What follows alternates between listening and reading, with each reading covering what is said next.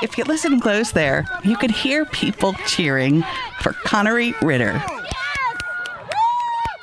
He's a high schooler in Montana, and he ran that race before the pandemic stopped those kinds of big gatherings, but he still runs. He also participates in martial arts. Connery is a busy kid. He runs cross country. He has a 5K PR of 17:56. He plays the tuba. That's his mom, Nicole Rosenleaf Ritter. She's pretty proud of him, but she also worries a lot. See, Connery is one of those people we've heard so much about during this pandemic. He's at risk.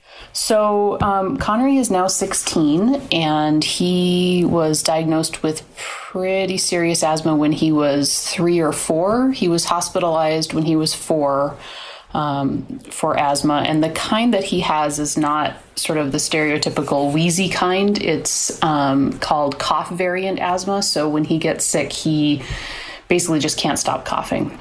And he is triggered not by exercise or allergies, but by cold and flu or, viruses in general.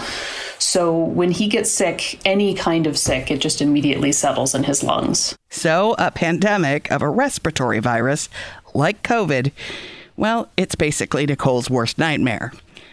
Add to that the coming flu season. Well, both Nicole and Connery know all about the flu. They learned more than they ever wanted to know back in 2009. That year, he was just sicker than usual, and we couldn't find a time when he didn't have like a little cold going to go in and get the flu shot. So we just didn't get it done. 2009 was the year of the last pandemic, swine flu. In the end, fewer than 13,000 Americans died, but during that year, an H1N1 flu virus targeted young people who had no immunity to it. Connery was one of them. He was so incredibly sick. I've never seen him like that. I hope to never see him like that again. And that's having, lived through whooping cough, several rounds of pneumonia. This was definitely the scariest that we've had. Because of his asthma, he coughed and struggled with his breathing, but Nicole knew what to do about that. Something else scared her more back in 2009. He also had a very high fever, which normally isn't a huge part of what happens to him. He has fevers sometimes with things, but this one was so high. And I just remember him lying on the couch in the house that we lived in at that time, out of it. That's the most powerful memory she has of her family's experience with the last pandemic, and her response to it is visceral. Just being so scared that he was so out of it because the fever was just like scrambling his brain. What's it like when your baby is that sick?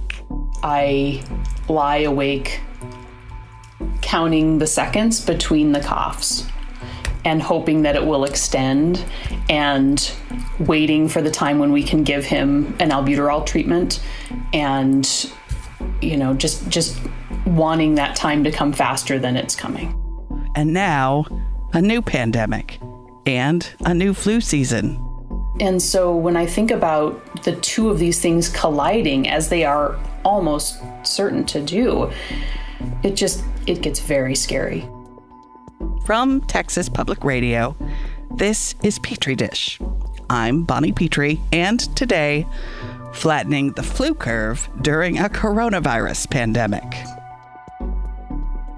The worst time of year for viruses is at our doorstep. During the winter, we see surges in adenoviruses, respiratory syncytial viruses, more commonly known as RSV. Mild coronaviruses that cause colds. They're everywhere. Basically, all the cold and flu-like illnesses we've come to expect when the weather turns cold. And, of course, the actual flu, which can be an efficient killer in its own right.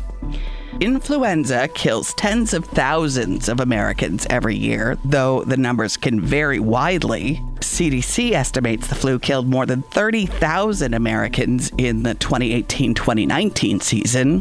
One season earlier, though, it killed 60,000 people.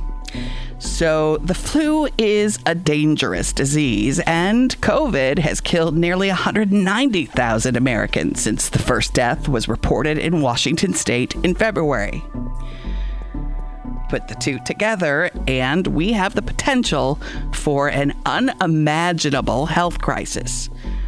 We'll talk about that and how we can all help prevent it. Let's get back to Connery. He's preparing for the worst case scenario, a bad flu season and a COVID surge in Montana, because asthma puts him at risk for severe disease if he becomes infected with either virus. Right now, his asthma is well controlled. He uses an inhaler once a day. Over the years, we've had to really tinker with his maintenance regimen to make sure that he stays healthy.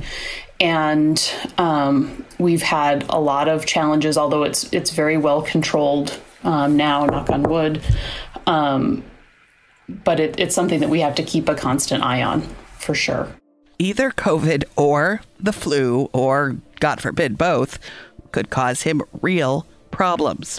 So Nicole, her husband, their daughter, and Connery are all getting their flu shots.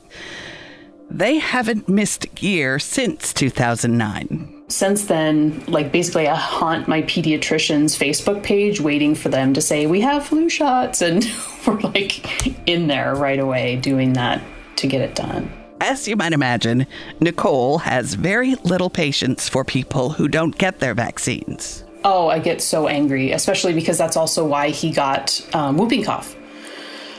Because there are parts of Montana where anti-vax sentiments are very strong. See, Connery got whooping cough last spring and had to miss his high school choir's trip to New York City. That trip was a very big deal to him, Nicole says, and he was devastated. She was devastated. And now, the pandemic. He'll never get to tour with his musical groups. His tour this spring was canceled, of course. The one next spring almost certainly will be canceled, so he'll never get to do that. Those are some of the costs that occur when enough people don't vaccinate. Viruses start to regain their foothold in communities, leaving the vulnerable exposed. And in this pandemic, the vulnerable are already exposed enough. Add the flu to COVID, those at risk and everyone else are going to need to work together to keep infection rates down. But Nicole knows from experience, it's hard to get enough people to get flu shots to make a real difference. And I just don't know how to convince people to care about other people. We've heard a lot of talk over the last several months about a second wave of COVID crashing over the country during flu season. Dr. Drew Harris is a population health analyst and an assistant professor at Thomas Jefferson University. I think one of the mistakes we make is assuming there's just one massive wave for the entire country. But what you have are really lots of localized waves that hit at different times. So COVID is here. It's kind of like a game of whack-a-mole at this point, with surges in different areas that subside when people start taking pandemic precautions again, distancing, wearing their masks, avoiding crowds, washing their hands. But when people stop taking these precautions, infection rates climb. Think of it this way. When you have an infection and you take an antibiotic, they always tell you take all the pills in the bottle, because if you stop halfway through, even though you're feeling better, you've gotten the infection under control, you haven't totally eradicated it. the infection will come roaring back again. And sometimes it comes back even worse because resistance develops. Well, the same thing is happening in communities. If you don't totally suppress it and follow through until the virus is really down to a very low level, spreading through the community, the minute you stop the mitigation efforts, the minute you open things up and let people connect to each other again, the virus will go back to doing what viruses do, which is spread from person to person. Right, and that's true of influenza, too. They're both respiratory viruses, and they both spread in much the same way, which means the rate of COVID virus infection and influenza infection could increase in tandem, which would be a problem for hospitals. If you got flu occurring at the same time as COVID, then that means an even greater demand on healthcare services and supplies and materials and PPE and all the things we need to control the COVID virus are going to now be needed also for the flu virus. So how are hospitals preparing for flu season combined with COVID? And this is an area that has reclining chairs and seats available for the patients. Dr. Ralph Riviello is the chair of emergency medicine at UT Health San Antonio and University Hospital in San Antonio. So he says at University, they have set up respiratory pods. They're all masked. The staff is masked and in PPE that are working there. We have very large HEPA filters, which filter the air and recirculate the air. So patients who have symptoms of COVID or the flu will first get seen there. But wait, the initial symptoms of COVID and the flu, well, they're the same. Fever, body aches, fatigue, sore throat, cough, nausea, vomiting, diarrhea. Those symptoms are common with both the flu and with COVID. That's what's going to make it difficult to tell them apart. In fact, Riviello says there are several respiratory viruses that circulate in the winter that have similar initial presentations. So we will screen for the two that are more serious and that we potentially can do something for one of them at this point in time. And, if you're flu positive and you meet certain criteria, you may be eligible for oral medications to treat the flu. If you're COVID positive, it's more of the follow-up and symptomatic management, but recognizing who's at risk for developing worsening symptoms for either the flu or COVID, and then treating those patients appropriately. Doctors need to have a good idea of what you might have because the treatment protocols are different for each disease. But there is one symptom that is unique to COVID that may help doctors sort patients out. I think one of the big differentiating factors as far as the symptoms that a patient may have for COVID versus the flu is going to be the loss of taste or smell. Still, there is one thing about the convergence of flu season and the COVID pandemic that has doctors really concerned. It's the possibility of co-infection. There is evidence that a person can become infected with both flu and COVID at the same time. What might that mean? Patients with underlying medical problems, the elderly, immunocompromised patients, if they get the flu, they, get it much worse than other people. And if they get COVID virus, they could actually get it much worse and have many more complications. And I just worry that having two infections in certain people that, are respiratory infections that can attack the lungs, it could be very hard for those patients. Also, what if some people don't get the two viruses at the same time? What if they get both viruses, but at different times? So maybe you get sick in October and we find out it's COVID, and then you're sick again in December, and now we find out it's influenza. So would being sick with one make you more sick when you get the other in a few weeks or a month or two? As with most everything else when a novel virus emerges, there is a sharp learning curve on this. Riviello says there is just still a lot we don't know. So I don't think we have enough data to tell us how people are going to react, how sick or not sick they're going to be, who could get it twice, meaning COVID versus influenza, both at once, and all that kind of stuff. But there are some things we do know. First, let's look to the Southern Hemisphere. Their flu season is winding down, and it might give us some idea about what we might expect. Dr. Jean Patterson is a virologist at Texas Biomedical Research Institute.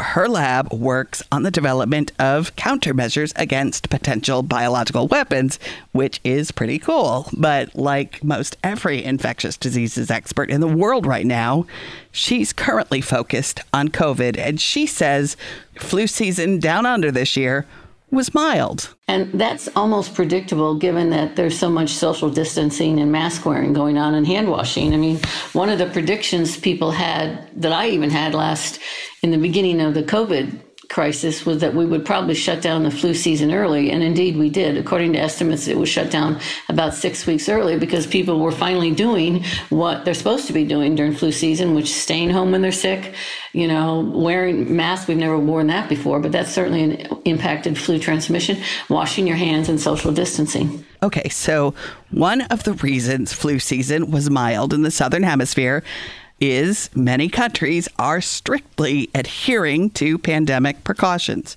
Got it.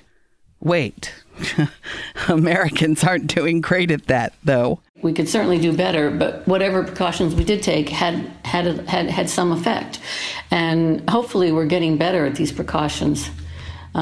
We seem to know better what we need. And we didn't wear masks in the beginning either, which we're doing now, which might have a greater impact on flu transmission. Dr. Riviello completely co-signs with Dr. Patterson on all of that. The way the flu is spread is actually mitigated and diminished by what we're already doing. Wearing masks, social distancing, hand hygiene. Hand hygiene is huge. And if we look at the number of people now walking around with hand sanitizer, the availability of hand sanitizer every place you go, that in and of itself is probably going to go a long way to help prevent spread of the flu. So what else might help? Flu shots.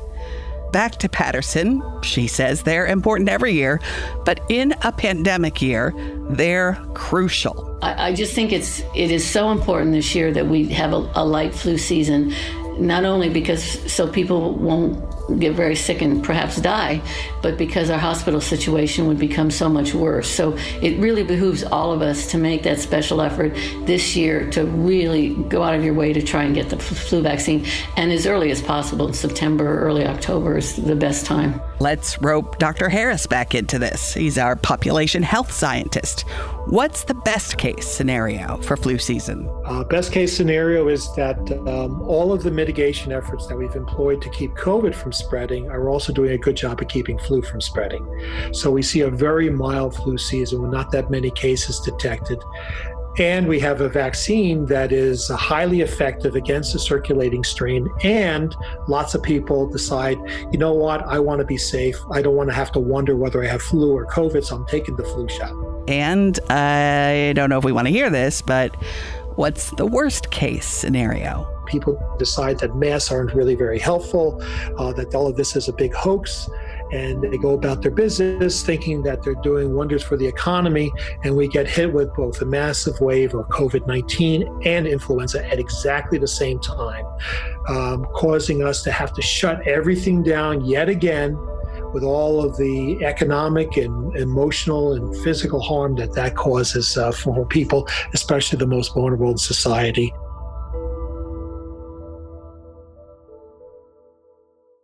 Flu cases start to really increase in November, and COVID-19 is here. And we talked to Dr. Harris a bit about the possibility of what people call a second wave earlier in the show. Let's zoom in on that idea, shall we? See, here's the thing. The United States is really big. Texas is big, y'all. And here in San Antonio, where Petri Dish is based, officials aren't talking about this as a sustained first wave or even a potential second wave. They're already talking about a third wave or spike of COVID infections. Other places, like Hawaii, for example. Hawaii could double the number of cases that it has in the next 3 months if they don't change the course. Juan Gutierrez is the chair of the mathematics department at University of Texas, San Antonio, and he's part of a team of scientists creating a very detailed COVID-19 model for the United States. Our producer, Dominic Anthony Walsh, got the chance to chat with him. So, hi, Dominic.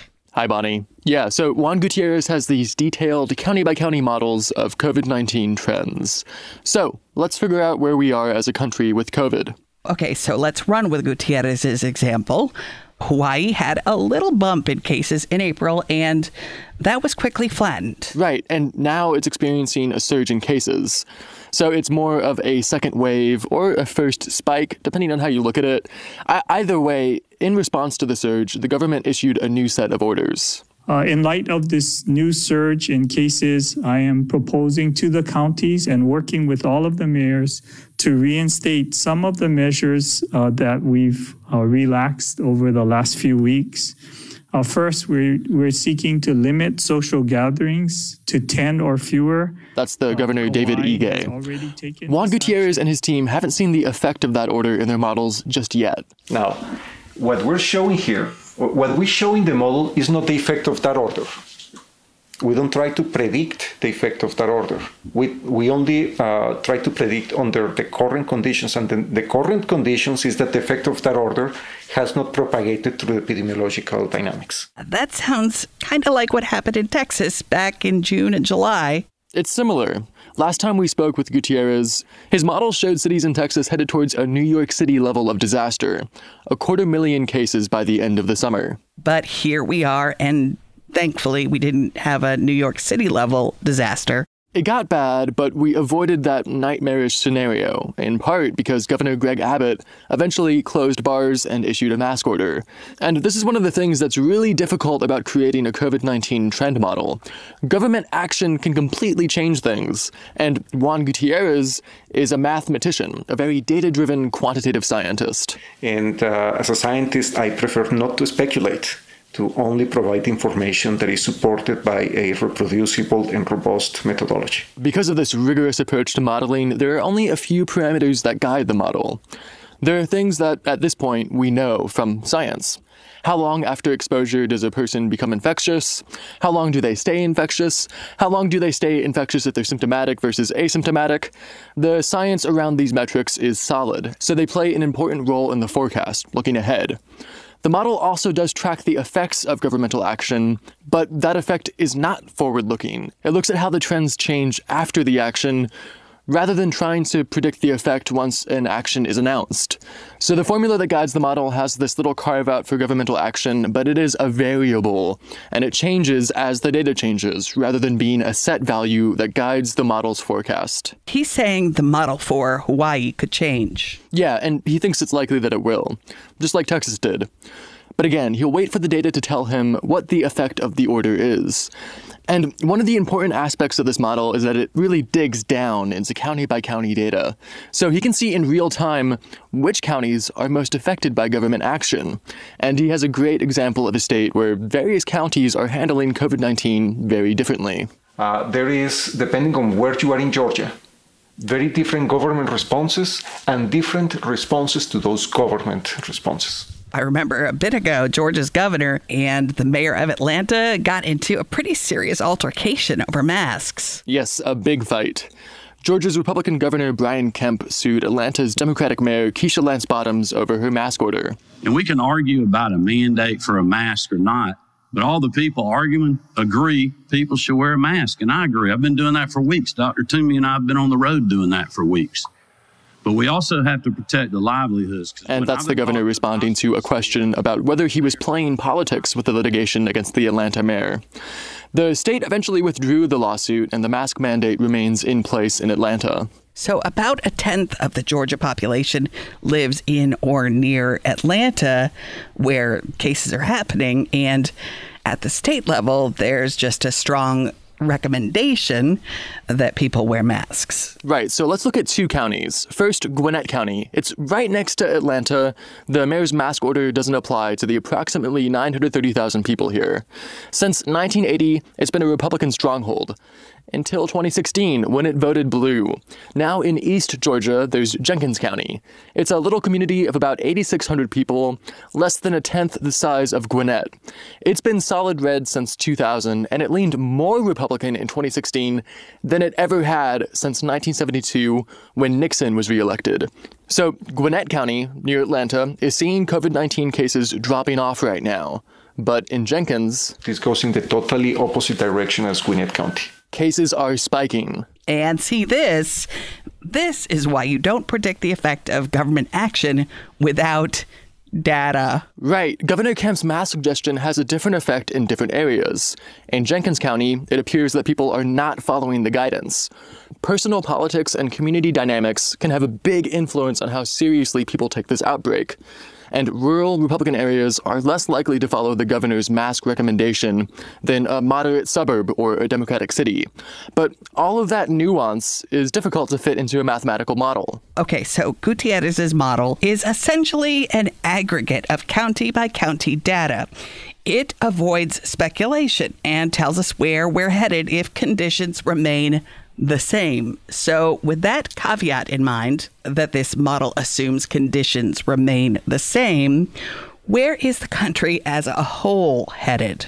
Nationwide, we are going to a place in which, if we have today about 6 million cases, most likely by November, mid-November, we would add another probably 3 million cases. We could have an increase of 40% to 60% in the upper range. So it could go up to 10 million.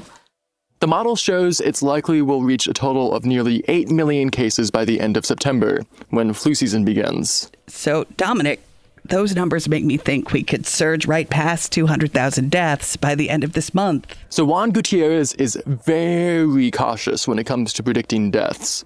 The death rate has been falling very slowly as the pandemic has continued. Because we learn things about the disease. We learn how to better manage patients.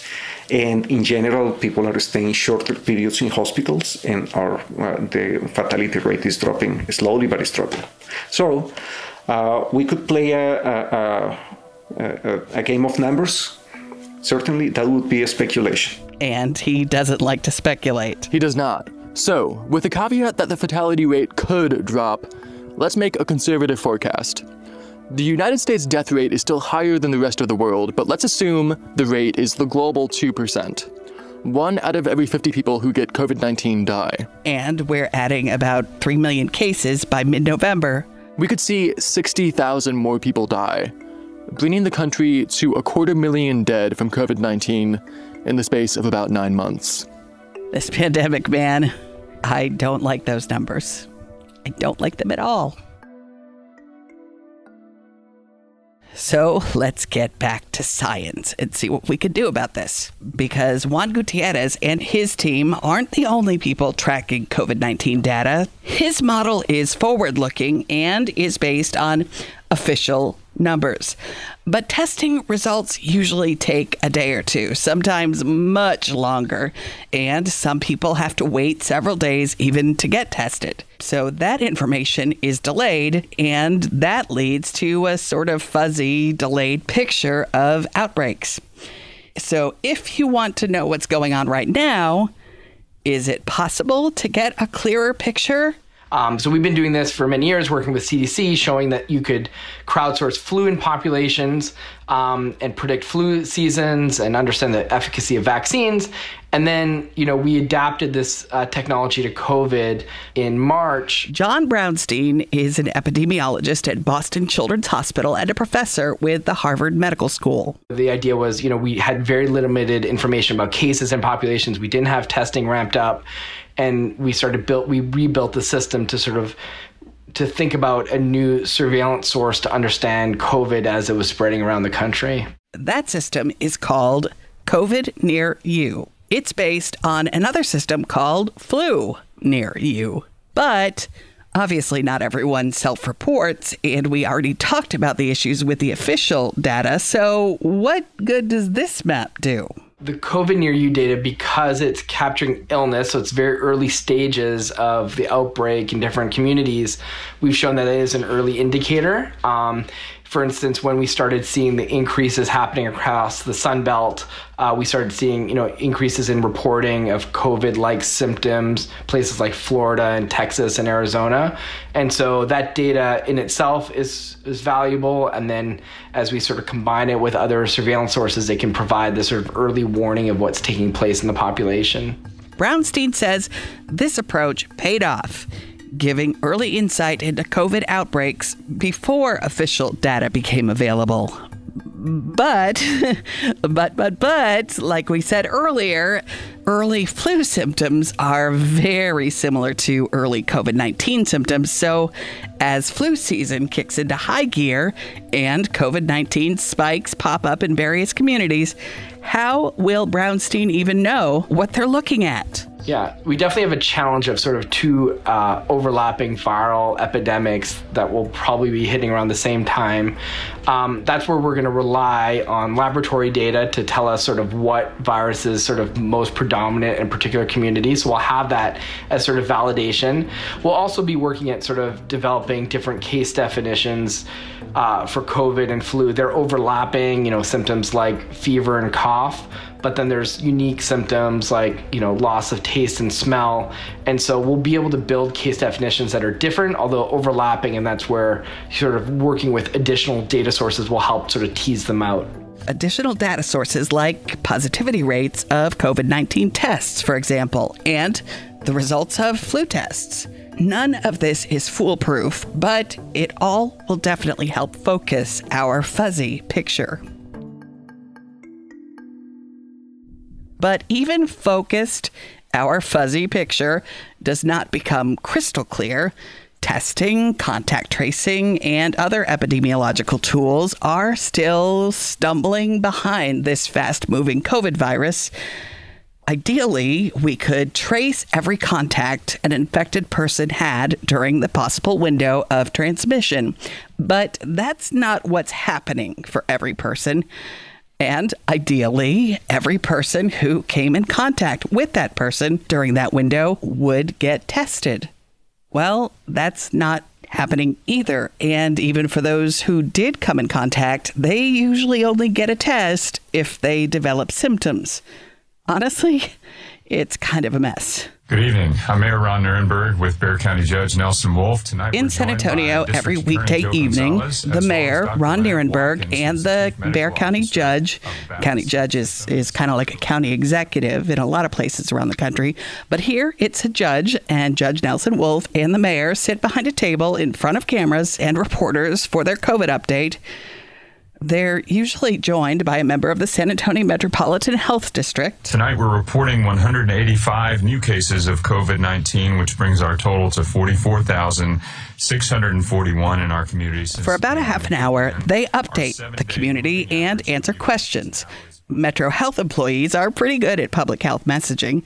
They almost always bring their answers back to whatever it is they want local news media to focus on. Infected. I also want to make a plug for the flu vaccine. So in just a few months, towards the end of September, we should have the flu vaccine available here in San Antonio. And it's going to be real important that we all get vaccinated for the flu so that we can hopefully distinguish between whether we've got the flu or whether it's COVID. Colleen Bridger often takes a seat at that table. She's the assistant city manager and former and current interim director of Metro Health. But before we talk about the flu, where are we, San Antonio, with COVID-19? Are we still in that first wave? For me, the first increase in COVID cases that we saw in April, I describe as a wave. The second uptick in cases that we saw the end of June and into July, I call a spike because it was 10 to 15 times bigger than that first wave. And so what we are preparing for is another spike. So something that is along the same lines as what we saw in July, rather than the first, introduction of COVID-19 into the community, which we had 50, 60 cases a day. So the second spike has already crested in San Antonio, and now we're bracing for a third spike that may occur related to college students coming back to town and schools preparing for in-person instruction. And if you recall, it was Mother's Day, Memorial Day, and the 4th of July preceding that really awful second spike when we saw hospitals in San Antonio and around Texas hit capacity. So how will the approaching flu season factor into a possible third spike in this city? If we have a bad flu season and people end up in the hospital, and then we have a resurgence of COVID-19 and people end up in the hospital, our hospitals will struggle mightily to be able to keep up with that. And on top of that, every year there's some uncertainty about the efficacy of the flu vaccine.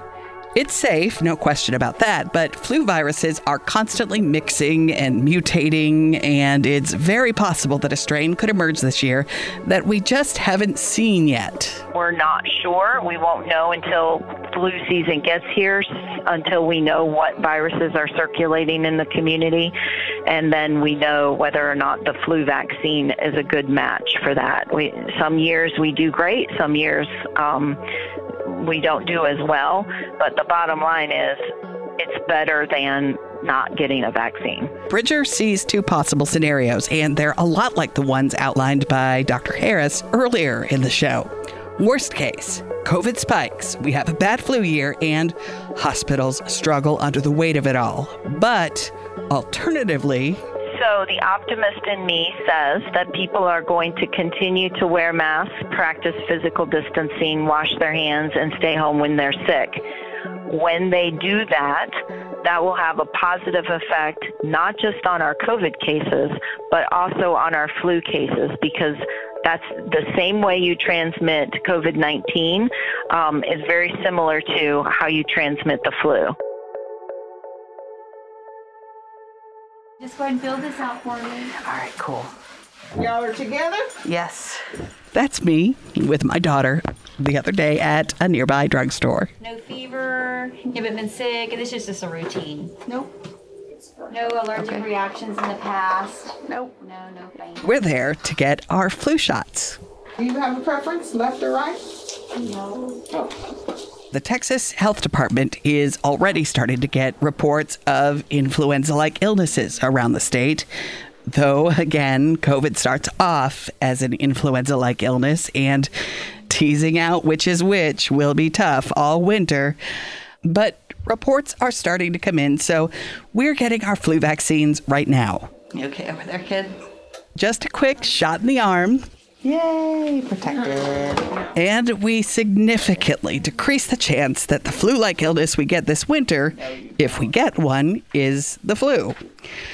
But when I brought my daughter in with me for our shots, I wasn't actually thinking about us. I was actually thinking about Connery Ritter from earlier in the show. So I was thinking about how he missed his choir trip to New York City because not enough people in Montana are vaccinated against whooping cough. And I was thinking about how sick he was in 2009. And I was thinking about his mom in the middle of the night, listening for every labored breath. See, these shots weren't for us, although I will be very happy if we don't get the flu, or if we do, to get milder cases. But still, those shots were for everyone else. They were for Connery. They were for my college friend in New York whose daughter survived cancer, so she's at risk of serious disease, but she can't get vaccines. Those shots are for anyone else who needs protection but can't, for whatever reason, protect themselves. My daughter and I will do whatever we can to help protect them. So Connery's mom said she doesn't know how to teach people to care about other people. And you know what? Neither do I. But I do know what I can do. I can do my part, and I can model for my child what it looks like to care about other people. If we work together on this, we can have an easy flu season. And if we do that, we can also suppress COVID infections. This winter, we can flatten all the curves. But we can only do it if we do it together. Here's awesome. This episode of Petri Dish was produced by Dominic Anthony Walsh and me. Our sound designer is Jacob Rosati. Our executive producer is Fernanda Camarena. Our news director is Dan Katz. This is a production of Texas Public Radio. I'm Bonnie Petrie. Talk to you soon.